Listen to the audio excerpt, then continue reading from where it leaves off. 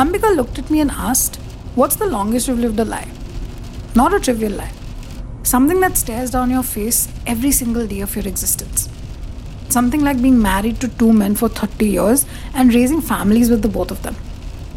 I was taken aback by this invasive question. But before I could say anything, she said, "Well, what can I say? I am my father's daughter." In the next few minutes, she explained to me in detail the playbook of a compulsive cheat. Remember, men after years of being cheats, deceivers, and manipulators have now evolved to natural born lie detectors. It's in their DNA. You have to be a natural born liar to pull off something at this magnitude. First, you need to be able to invent things out of thin air. Infertility, miscarriages, accidents, injuries, job transfers, interstate postings. Next, you need alibis posing as fake bosses and colleagues. You need irregular shift timings. Basically, an unpredictable routine.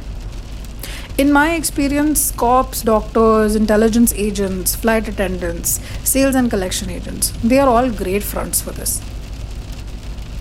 I was gripped and I wanted more. I made sure she knew that she had all my attention. Your lie is going to cost you a bomb. If you don't have the finances worked out, you're most likely getting caught. Once you're caught, you lose respect for yourself. Let yourself down in your own eyes. Also, you have to be an exceptional gaslighter. Turn people's suspicions into their self-doubts. It works even on the brightest of the lot. Handy trick to learn if you want to climb up that corporate ladder, if you ask me. Learn to lie blatantly, poker-faced, shit-faced, eye to eye. Learn to tell people lies that make them question everyone else but you. Remember the frog in the frying pan analogy? The heat is turned up slowly, so the frog never realizes what's happening to it.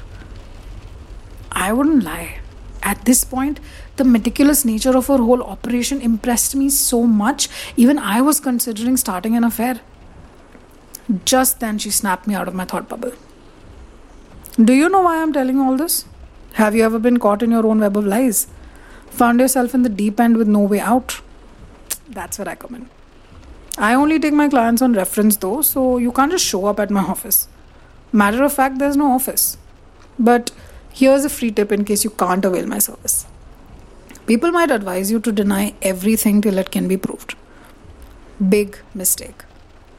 Reflects admission of guilt, defensive attitude. I say accept everything. Even the bogus charges, especially the bogus charges. Improvise. Make the bogus ones up. Accept everything to a point where the accuser sounds ridiculous even to themselves. It reflects confidence, a clear conscience. Allow me to introduce myself. My name is TM Ambika. The world knows me as a private management consultant, but I prefer the title professional manipulation consultant.